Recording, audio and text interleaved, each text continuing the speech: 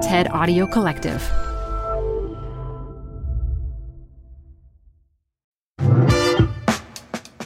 Hi everyone, it's Madupe. This week, the TED Audio Collective is releasing a bunch of great episodes about sports in celebration of the launch of a new podcast, Good Sport with Jody Avirgan. It's a show that makes the case that a powerful way to understand the world around us is to use sports as a lens.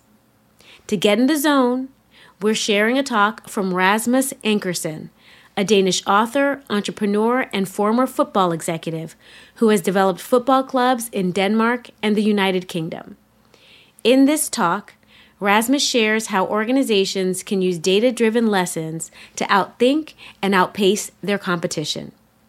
He demonstrates his point by using sports analytics. And if you want more, check out Good Sport wherever you're listening to this podcast.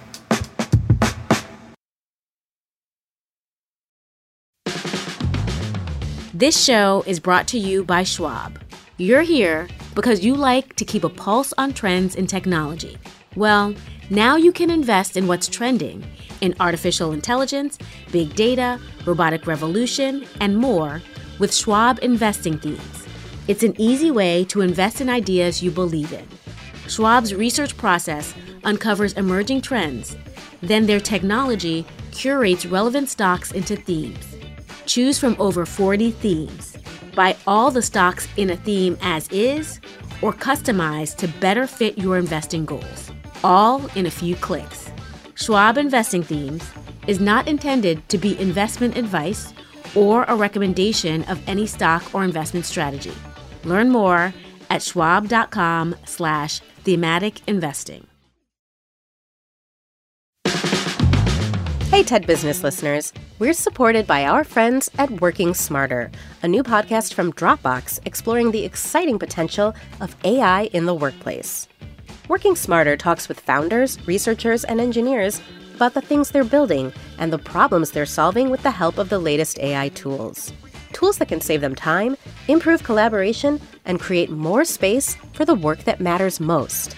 On Working Smarter, hear practical discussions about what AI can do so that you can work smarter too. Listen to Working Smarter on Apple Podcasts, Spotify, or wherever you get your podcasts. Or visit workingsmarter.ai. This episode is brought to you by Progressive Insurance. What if comparing car insurance rates was as easy as putting on your favorite podcast? With Progressive, it is. Just visit the Progressive website to quote with all the coverages you want. You'll see Progressive's direct rate, then their tool will provide options from other companies so you can compare. All you need to do is choose the rate and coverage you like. Quote today at Progressive.com to join the over 28 million drivers who trust Progressive. Progressive Casualty Insurance Company and Affiliates. Comparison rates not available in all states or situations. Prices vary based on how you buy. Add a little curiosity into your routine with TED Talks Daily, the podcast that brings you a new TED Talk every weekday. In less than 15 minutes a day, you'll go beyond the headlines and learn about the big ideas shaping your future. Coming up, how AI will change the way we communicate, how to be a better leader, and more. Listen to TED Talks Daily wherever you get your podcasts. Do you remember this one? It's a Nokia 3310, once recognized as the greatest phone ever produced. I guess most of you in this room owned one, didn't you? Please raise your hand if you owned a 3310. Wow, so almost 100% market share here. So you remember that it never ran out of battery? You could play Snake on it. It was world famous for being the indestructible phone. So in the mobile industry, the saying used to go that if someone drops an iPhone, the screen breaks. If someone drops a Nokia 3310, the floor breaks. It was unbelievable solid. The 3310 embodied exactly what Nokia stood for as a brand: resilience, quality, and innovation. It was products like this one that turned Nokia into one of the most successful companies on the planet. But as you'll also remember, there is another and a more tragic side to this story. Because today the 3310 rests in peace at the gadgets graveyard. It's become a symbol of the collapse of Nokia, a company that went from 50% global market share to 3%. And it made me think that while we talk a lot about how an organization achieves success, maybe we don't talk enough about the psychological challenges that often follow success. Because if you think about it, almost every industry has its own Nokia story. Companies that once dominated their industry, but then somehow completely lost the mojo. They all leave us with that million-dollar question: why do successful companies actually fail? And what could they have done to stay ahead of the pack? So I'm going to try and answer that question today, not by using traditional management thinking, but by using an idea from football analytics, which I believe explains why many successful companies so often hesitate to change until it's too late. Before I start, I need to ask a very important question. Do we have any Newcastle United supporters in the room? Yeah, there's a couple there. So guys, I'm just going to warn you, the next 10 minutes will be painful. Okay, I know the last 25 years have been painful, but okay, don't take this personal. This is the stadium of Newcastle United, St. James's Park. Every other week, 50,000 die-hard supporters flock to this stadium to watch their team play. And instinctively, Newcastle United has all the building blocks to become a really successful football club. They got a billionaire businessman owner. They got a fan base most other clubs would die for. But despite all that, Newcastle is also known as the team that never really fulfilled its potential. But then a little bit more than 5 years ago, in 2012, the fortune seems to change for Newcastle because they sensationally finished 5th in the English Premier League, the strongest league in the world. That was an amazing achievement. All the experts predicted Newcastle to be battling avoid relegation. Now they were 5th. Inside Newcastle, the excitement were bubbling too. The management team was convinced this is the start of a new era in the football club's history.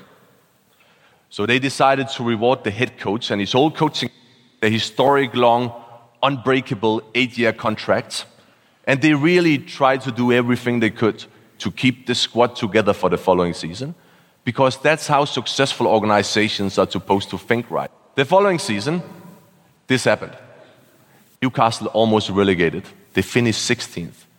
And no one had a clue what was going on, because they had the same players, they had the same coaching staff, they even played in the same stadiums. I mean, nothing's changed. How could a largely unchanged team go from 5th to 16th in less than 12 months? I'm going to try and answer that question, but first I'm going to give you a little bit of background. Because in football, there's a good old expression. It's frequently used by coaches, players, commentators, experts. It goes like this: the league table never lies. It kind of assumes that once the last game of a season is played, justice prevails. The teams that finish top of the table is the best performing team, and the teams that relegate are the worst performing teams. At the end of the day, everyone gets what they deserve. It's not that simple, actually, and let me explain you why. Please meet Matthew Benham. He's a gambler. He convinced me the brightest guys in football, they don't work for the football clubs. They work in the gambling industry.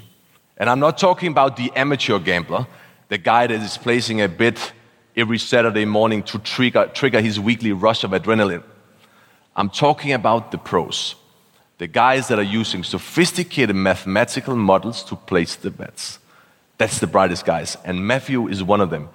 He's an Oxford graduate in physics that decided to set up his own betting syndicate in North London, basically an office full of PhD statisticians calculating the probabilities for the outcome of football games. That has made him a rich man. So rich, he decided to buy the football club he supported since he was a teenager, Brentford in West London. And that's where I met him 5 years ago, at Jersey Road, the training ground of Brentford. At the time we met, Brentford was third in League One, which is the third tier of English football. There was only 5 games remaining of the season, and Brentford was pushing for promotion. So I said to Matthew, what do you think? Are you going to promote this season? What does your gut feel say? And he gave me an answer I didn't quite expect. It was not an answer full of excitement. The guy just looked at me and then he said very dry, well, at the moment there's a 42% chance we'll promote. That comment made me realize that I met someone who thought completely different about the game than I ever met before. Over the next couple of months, Matthew and I started to meet regularly to exchange ideas about how you could run a football club differently. In particular, how would it be possible to break the correlation between spending and results that seems to exist? Is it possible to not outspend but outthink the competition by using the weapons of a gambler, data and analytics? One day we had lunch at a restaurant together in Soho in London, and Matthew said to me he'd been looking to buy another football club. And I immediately responded, why don't you take a look at the club I supported when I was a teenager, FC Midtjylland, based in the western rural Denmark, in the middle of nowhere. Midtjylland was almost broke at the time, so it was a perfect place to think radical ideas. A week later, we flew to Denmark, and we had a look at the club. Eventually, he decided to buy the club. He made me the chairman of the club, and we run the club together for the past 4 years. In the first season, we won the first championship in the club's history, and a year later, we became world famous because we beat the mighty Manchester United in the Europa League. Unfortunately, in the UK, that's more perceived as the absolute embarrassment of Manchester United than the genius of Midtjylland, but we will live with that.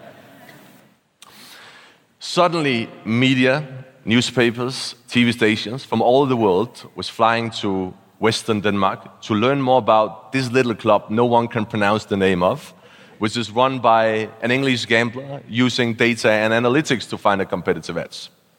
So here's the thing. If you want to understand how a gambler thinks, there's one concept you must get, is this.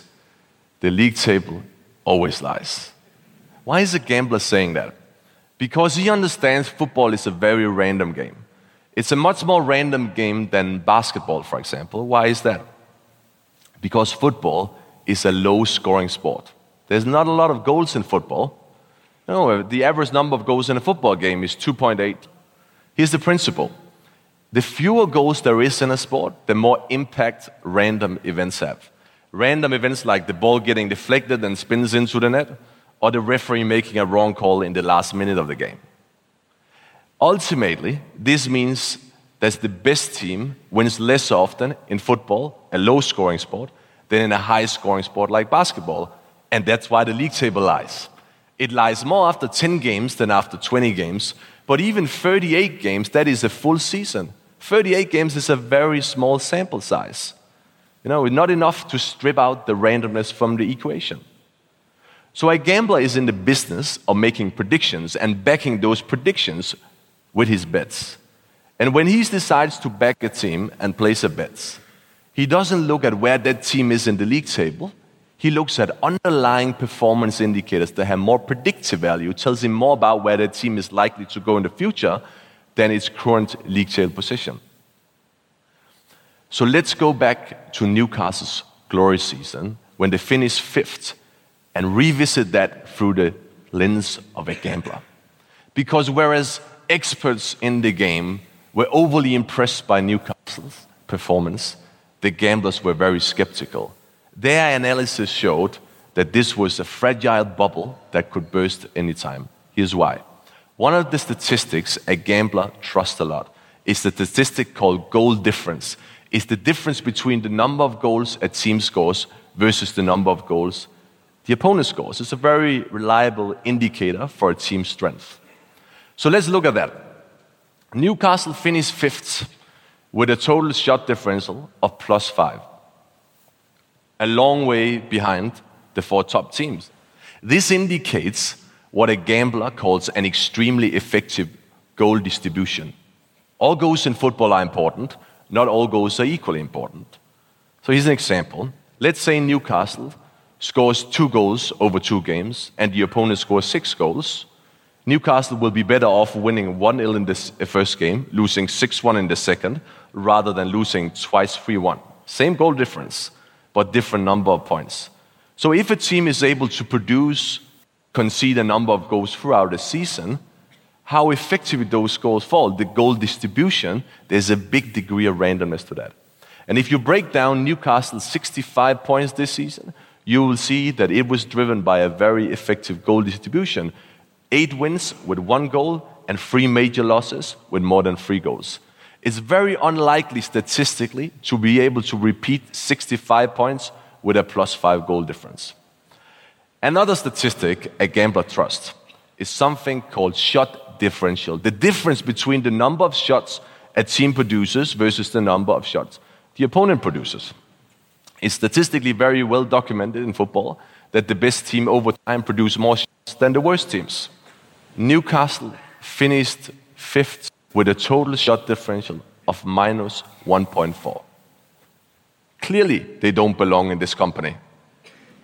This indicates unsustainable high conversion rate. When you have a positive goal difference driven by a negative shot differential, it indicates unsustainable high conversion rates. How many of those shots were converted to goals? And Newcastle had especially one player this season who stood out. Cissé, the top scorer, a key component of their success. He converted 33% of his shots. Ladies and gentlemen, that's a freaky number. Here's how I would put it. Newcastle's 5th place is the equivalent of a public traded company having a very high share price and a very low customer satisfaction at the same time. You can have that for 1 year, but you can't maintain that over time. Newcastle got a lot more points in the first season when they finished 5th than the underlying performance justified. Actually, Newcastle performed almost the same way in those 2 seasons. They just got less lucky. And this reframes the original question. Because why did Newcastle management team not see this downturn coming? Why did they decide to reward the head coach with a historic long, unbreakable contract when the results were clearly unsustainable? I believe that Newcastle was blinded by one of the most common management delusions, what psychologists call outcome bias. The assumption that good results are always the consequence of good decisions and superior performance. Or let's put it in another way, success turns luck into genius. And this is where the message becomes about much more than just football analytics, right? Because when an organization fails, it comes very natural for us to dig for reasons, to ask the tough questions. Why did we fail? How can we do things better? But when we are successful, we don't ask those questions. We tend to just cruise on. Blinded by outcome bias, we expect results to continue automatically. We don't dig into them and ask, what was actually the underlying reasons for the success? Was it because of the oil price? Was it because of good leadership? Or because of exceptional market conditions? How many companies do you think confuse good leadership with good market conditions? Here's the thing. Successful organizations should think more like a good gambler. Because a good gambler has trained his brain to resist the human tendency to assume that good outcomes always mean that someone acted brilliantly. A good gambler treats success with the same skepticism as he treats failure. And this is what successful organizations should do too if they want to stay relevant. Ask themselves the questions of a gambler. Why were we actually successful? How do we separate luck from skill? Is it possible that our league table sometimes lie too? Thank you very much.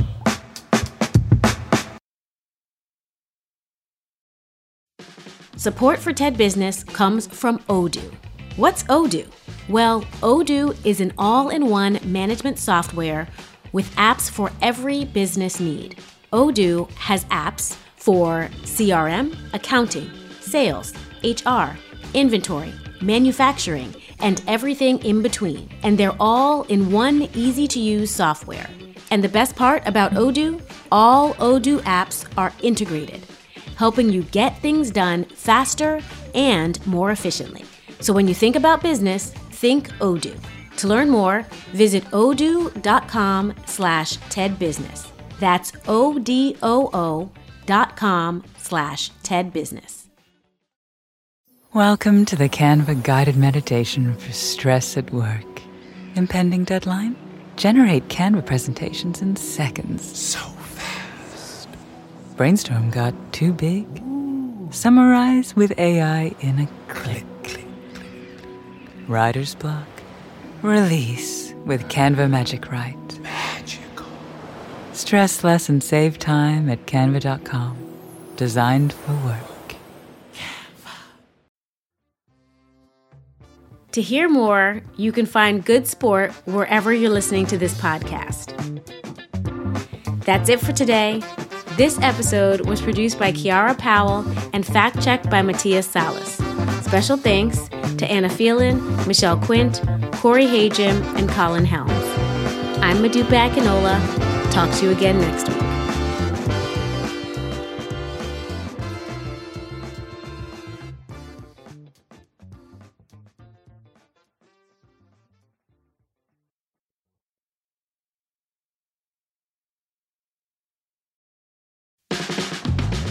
Support for the show comes from Brooks Running. I'm so excited because I have been a runner, my entire adult life.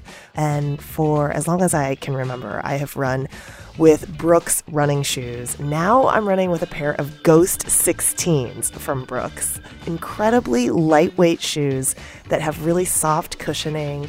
It feels just right when I'm hitting my running trail that's just out behind my house. You now can take your daily run in the better than ever Ghost 16. You can visit brooksrunning.com to learn more.